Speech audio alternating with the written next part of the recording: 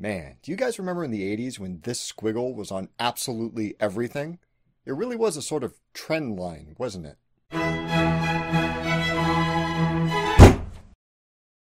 Surprise!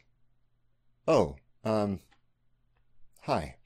I guess you weren't surprised by that. But have you considered why you weren't surprised by that? Why some things are surprising and others aren't? Surprise is the feeling that you get when you discover that your mental representation of the world is inaccurate in some way.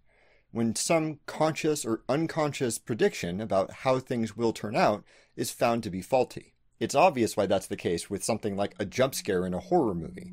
You expect the scene to continue on as per usual, and then suddenly, orchestra hit scary monster, surprise. But there are also more subtle versions of surprise which we encounter daily.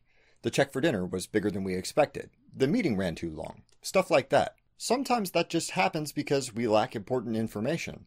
But other times it's because the way we built the model in the first place is screwy in some fashion. If the meeting has run overtime every single week you have it, and you're still somehow surprised when it does, you probably shouldn't be. There are all sorts of ways to screw up a prediction engine, but let's look at one in particular.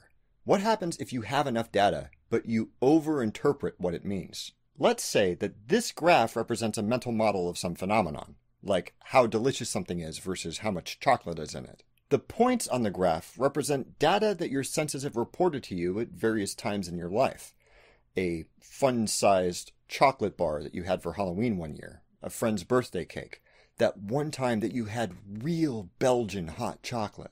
There are various ways that you can draw a curve through these points to predict what future instances of this phenomenon might be like, things that you haven't experienced yet. If you just drew a straight line that got as close as possible to all of the existing points, it might tell you that some ice cream with some chocolate syrup on top, that would be pretty good. But with chunks of decadent fudge instead, that would be even better. Or you could try a slightly more complex curve, something more like this. This tells you that up to a point, more chocolate is better, but there are decreasing returns after a while. Yes, fudgy ice cream is probably better than ice cream with chocolate syrup on top, but quadruple chocolate fudge on chocolate ice cream with chocolate syrup and chocolate sprinkles on top? I mean, it's good, but it's not all the way up here. You'll notice that the second curve also gets much closer to hitting those existing data points than the first curve does. One might imagine that the best possible mental model absolutely nails every single one of them exactly. After all, we want that model to make accurate predictions, and if it doesn't match up closely with my experience of, say, chocolate cake, then we might be nervous about how accurate it really is. To fix that, we might try to bump up the complexity of the curve again, and again, and again, until we have this monstrous function that accurately predicts every single experience we've had with 100% accuracy. But watch what happens to that function when I feed it one more data point, a chocolate eclair, and then adjust it to fit. This says that if I eat something in between hot chocolate and cake, it's going to be the most disgusting thing I've ever put in my mouth? What? The problem here is that the more complex function, although it's very good at fitting the data points we've already gathered, is very sensitive to new bits of information. It's liable to fly out of control if we feed it anything that isn't exactly in the right place.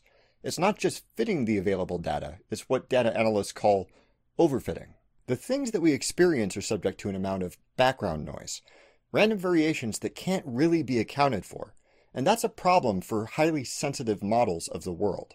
Like, maybe when I had that birthday cake, I got an especially dry slice, or I was feeling congested that day and couldn't enjoy it fully, or any number of other factors which colored how my senses reported that particular data point. With respect to how we think about the world, overfitting manifests as an over-reliance on rare events to be representative of how things usually work. Because of that background noise, really weird one-in-a-million events will happen. And if we try too hard to crowbar them into our models of the world, we're going to end up with some really kooky predictions. This is exactly how superstitions and weird phobias get started.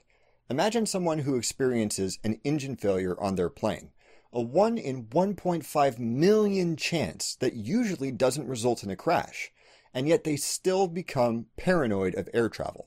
In their experience, even if they fly a lot, trying to fit that one data point too closely instead of treating it as a bizarre fluke, which it is, might lead them to that irrational conclusion. Unfortunately, we do live in an age of information, and a lot of the information that makes it past our well-trained attention filters isn't information about the normal, boring, or pedestrian. It's usually about those 1 in a million events that we've never seen before and likely never will again. I mean, we call it the news, not the same olds. Just think of the effect of hundreds of news stories inflating the psychological weight of a few rare and unrepresentative events, and how that might totally screw up someone's ideas about what's likely to happen. Overfitting also crops up in many other contexts, where a person or organization gets obsessed with explaining or optimizing one particular data point. It's a notorious problem in business, where naively incentivizing certain metrics leads to weird system gaming behavior. Like Christmas creep is the result of overfitting the metric better sales numbers than this time last year, despite the fact that improving that number doesn't improve total sales at all. It might be a little counterintuitive, but sometimes, to make mental models better at predicting the future, they have to be less sensitive to changes in certain variables. That can mean allowing for more background noise when considering some variables, or it can mean just straight up ignoring some of them. Reference class forecasting is pretty much exactly that. Instead of getting bogged down in all of the details of a problem, accounting for every data point and all of the bias that comes with them, it instead asks us to figure out what kind of prediction problem we're looking at, what class it belongs to, and then simply assume that it's going to turn out more or less like all of the other ones.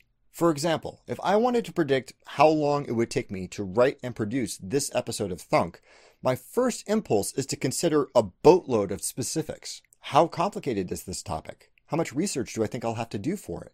How many images can I reuse to illustrate my points instead of having to find new ones? There are probably at least 20 or 30 criteria that I might use to estimate what time I'll be able to hit upload tonight, each one of which is subject to bias and potentially overfitting. But in reference class forecasting, I dump all those variables in the trash and just look at two numbers: the average length of time it takes me to make an episode, any episode, and the distribution of those times. That is, how many take me forever to make, and how many take a little less than that. I only have to make an intuitive judgment about where in that distribution this episode might sit, and there's my prediction. The end. That might seem a little bit drastic or haphazard at first. After all, I've got all these tasty tidbits of information that absolutely have a measurable effect on how long it takes me to make an episode, and I'm just going to ignore them?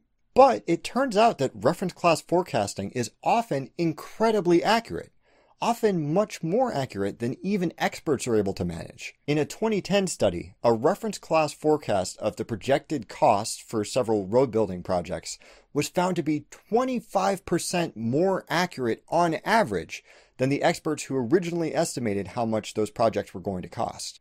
Even with all their experience and detailed information about how big the projects were or how complex construction would be, the dumb reference class forecast estimate was reliably better. Of course, you do have to make sure that you're using the right reference class, which can be a challenge unto itself. For my estimate, I could use a sample of all Thunk videos ever, but the later ones are significantly different from the earlier ones. Thank goodness. Maybe instead I should be using something more like Thunk videos in the past year, or Thunk videos since I got a new camera. When I select a more specific reference class, I'm potentially gaining accuracy by honing in on exactly what kind of thing I'm looking at. But I'm also potentially losing accuracy because now I have fewer examples to draw from. And unfortunately, picking a reference class is a largely intuitive process. If you think that I'm using the wrong reference class for my forecasts, then we might get vastly different answers with no real way to tell who's right. To address that, we might use a different tool that's used to deal with overfitting and other problems with predictive functions: cross-validation. Cross-validation is used to check how well an existing model works when applied to new information. Rather than feeding every available data point into it to really fine-tune it, we instead hold a few of them back to see if the model can predict them accurately. For example, let's say that you and I were trying to figure out where we should go for dinner, and disagreed about the most appropriate reference class for a particular restaurant. I think that we should be using the reference class of Italian restaurants, which predicts a high likelihood that it'll be delicious, whereas you think that we should be using the reference class of restaurants in this area, which unfortunately predicts a low one. After some thinking, we realized that we know someone in this area who has probably eaten at that restaurant. But instead of calling her up immediately to get her opinion, we write down what we think she's likely to say based on our respective models. I think that she'll say something like, "Oh my God, be sure to try the bolognese." Whereas you think she'll say something more like, "It's alright if you want a basic slice of pizza, but nothing special." When we call her up, she gives an answer that's more or less what you wrote down, so we know that your model is more likely to be accurate. And so we're probably better off driving to a different area to find someplace to eat. Maybe some really good Italian. Flooded as we are with information about the world, with a clear bias both in media and our attention towards noteworthy events, meaning weird or novel ones, it's important to remember that unlikely things happen all the time, and trying too hard to fit them into our conception of how the world usually works can leave us believing some silly things.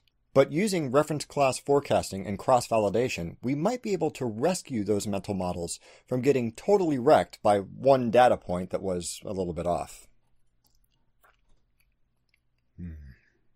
Are you also prone to vastly overthinking things? Please leave a comment below and let me know what you think. Thank you very much for watching. Don't forget to blah blah subscribe, blah share, and don't stop thunking.